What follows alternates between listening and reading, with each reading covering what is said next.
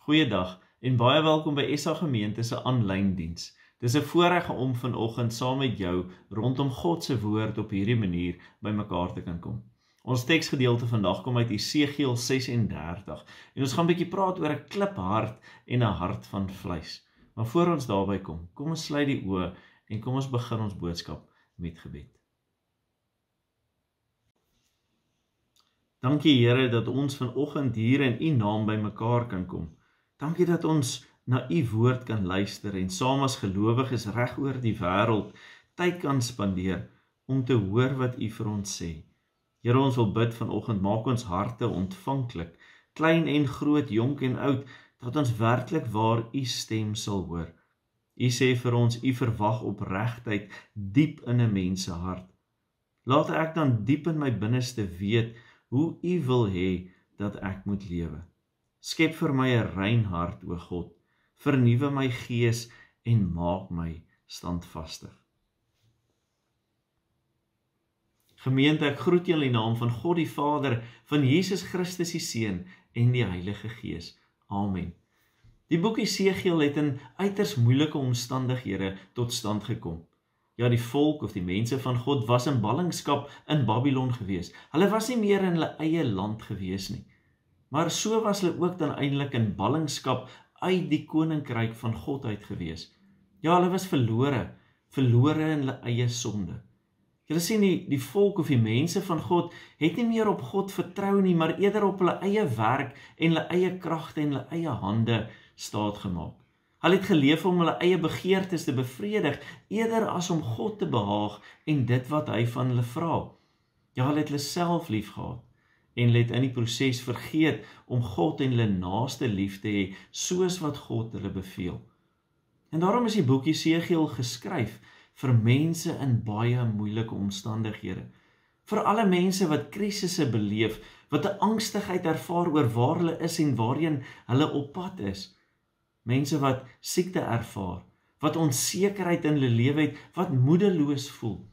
Ja, wat 'n vrees het vir dit wat hulle in die gesig staar, of selfs 'n vrees en 'n angstigheid het oor die dood wat voorlê.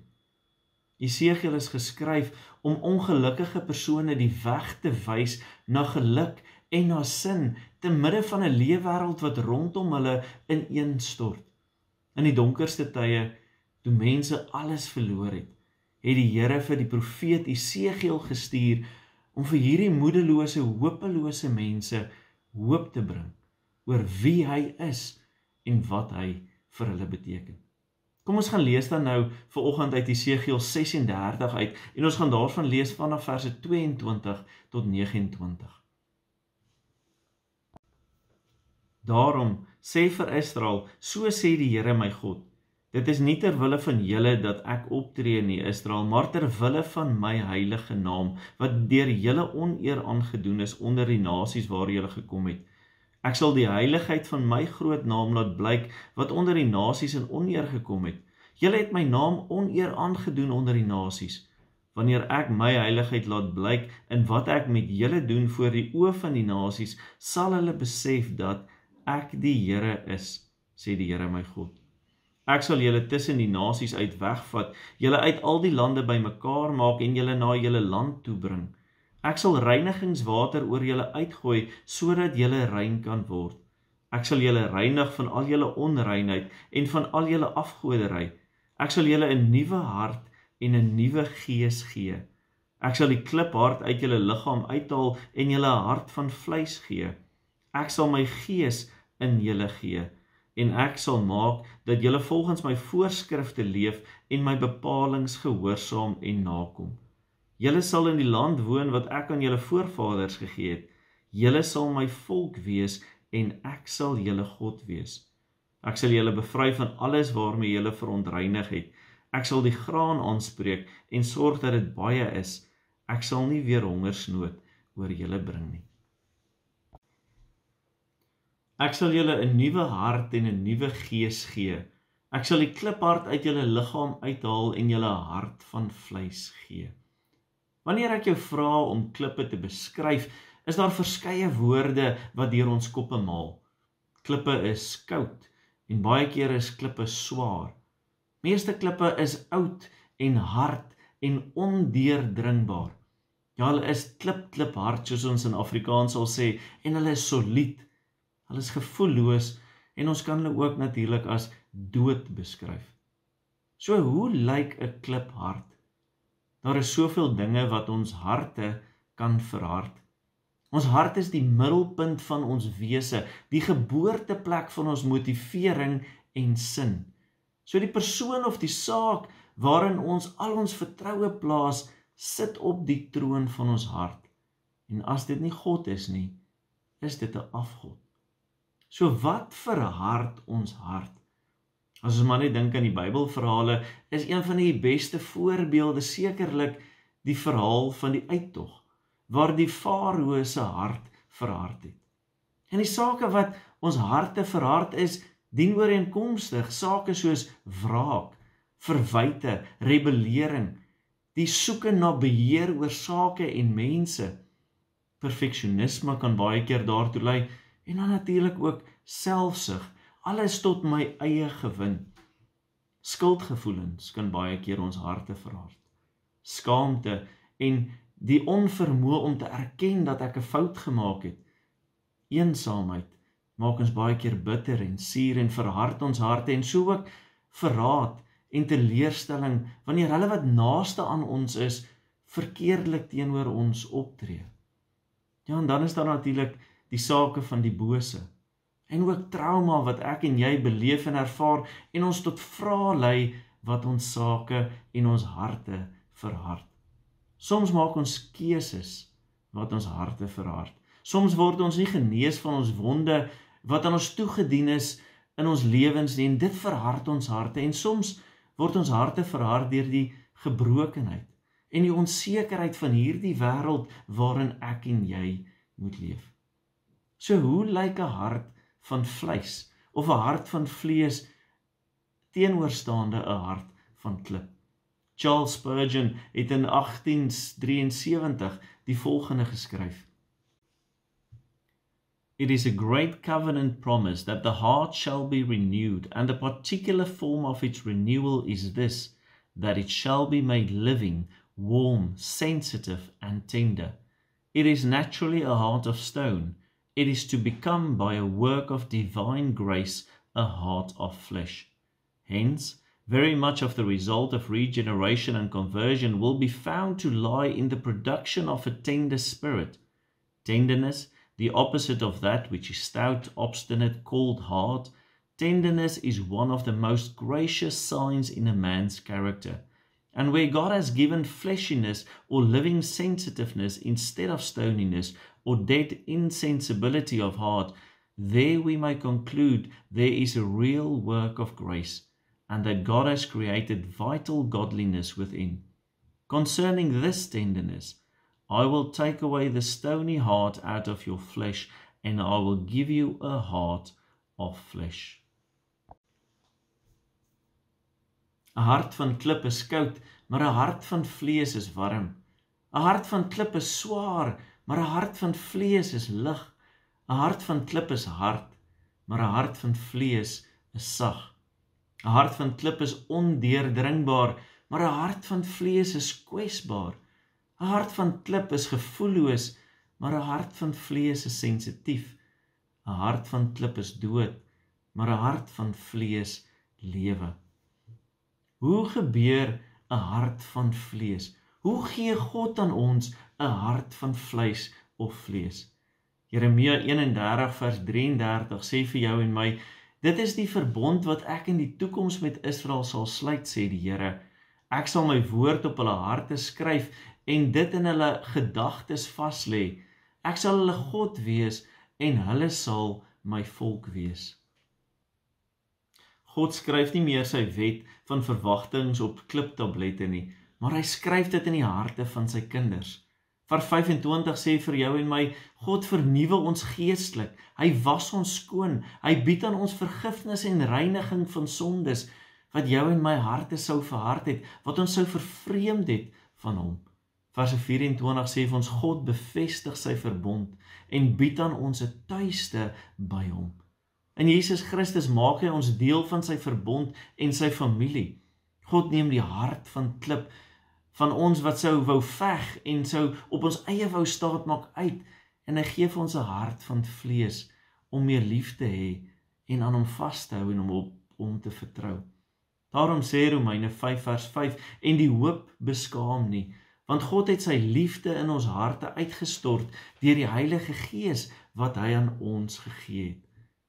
Deur God se liefde en genade vernuwe hy jou en my. Skenk hy aan ons alles wat ons nodig het om mekaar lief te hê, soos wat hy ons lief het. Maar vers 27 van ons gedeelte maak dit vir jou en my duidelik, ons kan dit nie op ons eie doen nie. Dit gaan oor die Heilige Gees van God. Die Heilige Gees van God is die een wat ons harte weer kan sag maak, wat ons weer kan voorberei om te doen en te leef soos wat God van jou en my vra. En die Gees is beskikbaar. Hy is beskikbaar vir elkeen van ons. Die Gees is beskikbaar om 'n hart van klip na 'n hart van vlees te verander. Die Gees is beskikbaar om 'n hart van seer na 'n hart van seën te verander. Om ontvanger van die Gees te wees beteken om draer van die Gees te wees. En om draer van die Gees te wees beteken om 'n bepaalde funksie te hê, om as die verteenwoordigers van God, die koninkryk van God op aarde sigbaar te maak. As gelowiges kan ons God nie bystaan in sy werk en dit wat hy doen nie, maar ons kan hom weerstaan en ons kan hom teenstaan in dit wat hy wil doen. En dit is 'n indikasie van 'n hart van klip, maar 'n hart van vlees, 'n hart van vleis, moet ek en jy die Heilige Gees toelaat om ons te vernuwe, om ons te omvorm en te herskep. Ja, die Heilige Gees wil ons weglei en deur die sonde lei na God toe. 'n Heilige Gees wil ons lei op 'n pad van gehoorsaamheid na die wil van God en na die weg wat God wil hê elkeen van ons moet loop. Die Heilige Gees wil jou en my in hierdie wêreld lei met 'n sekerheid en 'n wete dat ons 'n lewe het saam met God in die hiernamaals. Ek en jy moet die Heilige Gees toelaat om sy bepaalde gawes deur ons lewens te laat blyk en te laat skyn in diens van God.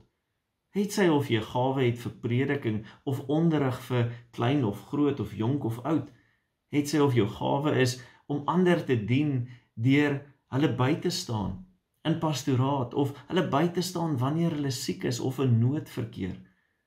Miskien is dit jou gawe om administrasie te kan doen of dalk organisasie van een of ander byeenkoms.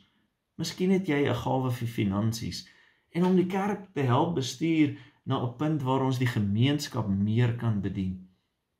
Ek en jy moet die Heilige Gees toelaat om ons harte te vernuwe en ons nuwe harte van vlees te gee. Ons moet nuwe mense raak, mense wat die draers van God se Gees is. Daar is eintlik net een vraag vir jou en my vanoggend.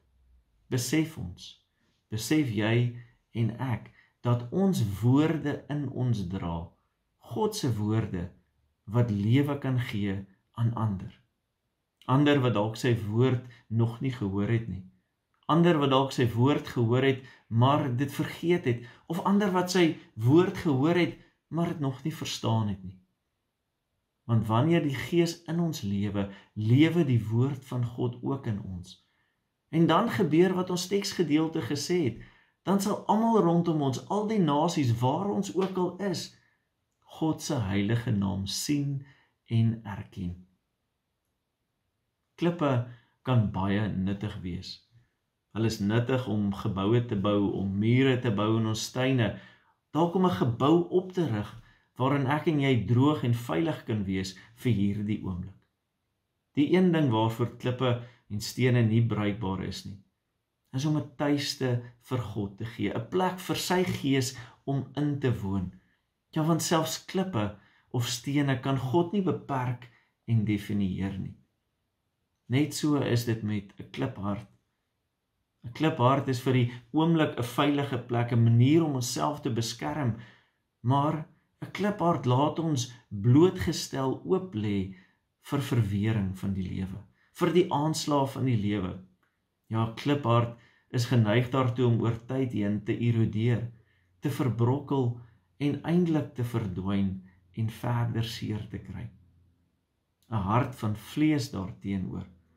'n Hart van vlees is 'n hart wat gesetel is in die genade en die liefde van God, wat gevul is met God se gees om reg te antwoord, om reg te wees om die Here te dien, om gehoorsaam te wees in die pad wat ons stap. Ja, om God lief te hê, om ander lief te hê, soos wat God my beveel. 'n Hart van vlees wat gevul is met God se gees is 'n hart wat God wil ken, wat God se naam wil eer en hom wil dien, op watter manier en met watter gawes hy ook vir ons gegee het. Ja, en daardeur sal ek en jy sy naam heilig en getuig aan hulle rondom ons, sodat hulle sy goedheid en verlossing vir hulle self kan toeëien. Mag ek en jy die boodskap van hoop van Jesegiel vir onsself toeëien. Mag God ons elkeen se harte en se lewens vernuwe en mag God ons elkeen so gebruik dat hulle wat rondom ons is, die lewe van God sal sien en vir hulle self sal wil toeëien dat die Here hulle harte van klip met harte van vlees sal inrig. Kom ons bid saam. Saam buig ons om een God te eer, U Here, ons Heer. Deur een Gees tree ons nader as kinders van U, ons enigste Vader. Versoen deur Jesus Christus, ons Heer, deur een geloof verbind, in liefde eensgesind.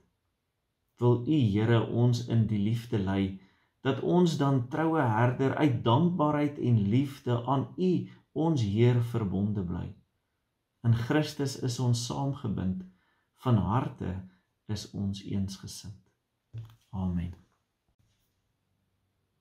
Vriende, ons gaan nou tyd gee vir ons dankoffers. Die skyfies wat hierna sal volg, gee vir jou 'n indikasie van die verskillende maniere oor hoe ons dankoffers in die gemeente kan lewer. Maar die belangrike is, dat dit 'n kosbare tyd is hierdie, om te dink en te reflekteer oor hoe die Here aan ons voorsien, en dan tyd te kan neem oor hoe ons dankbaarheid en ons offergawe ook aan die Here kan getuig en aan sy gemeente.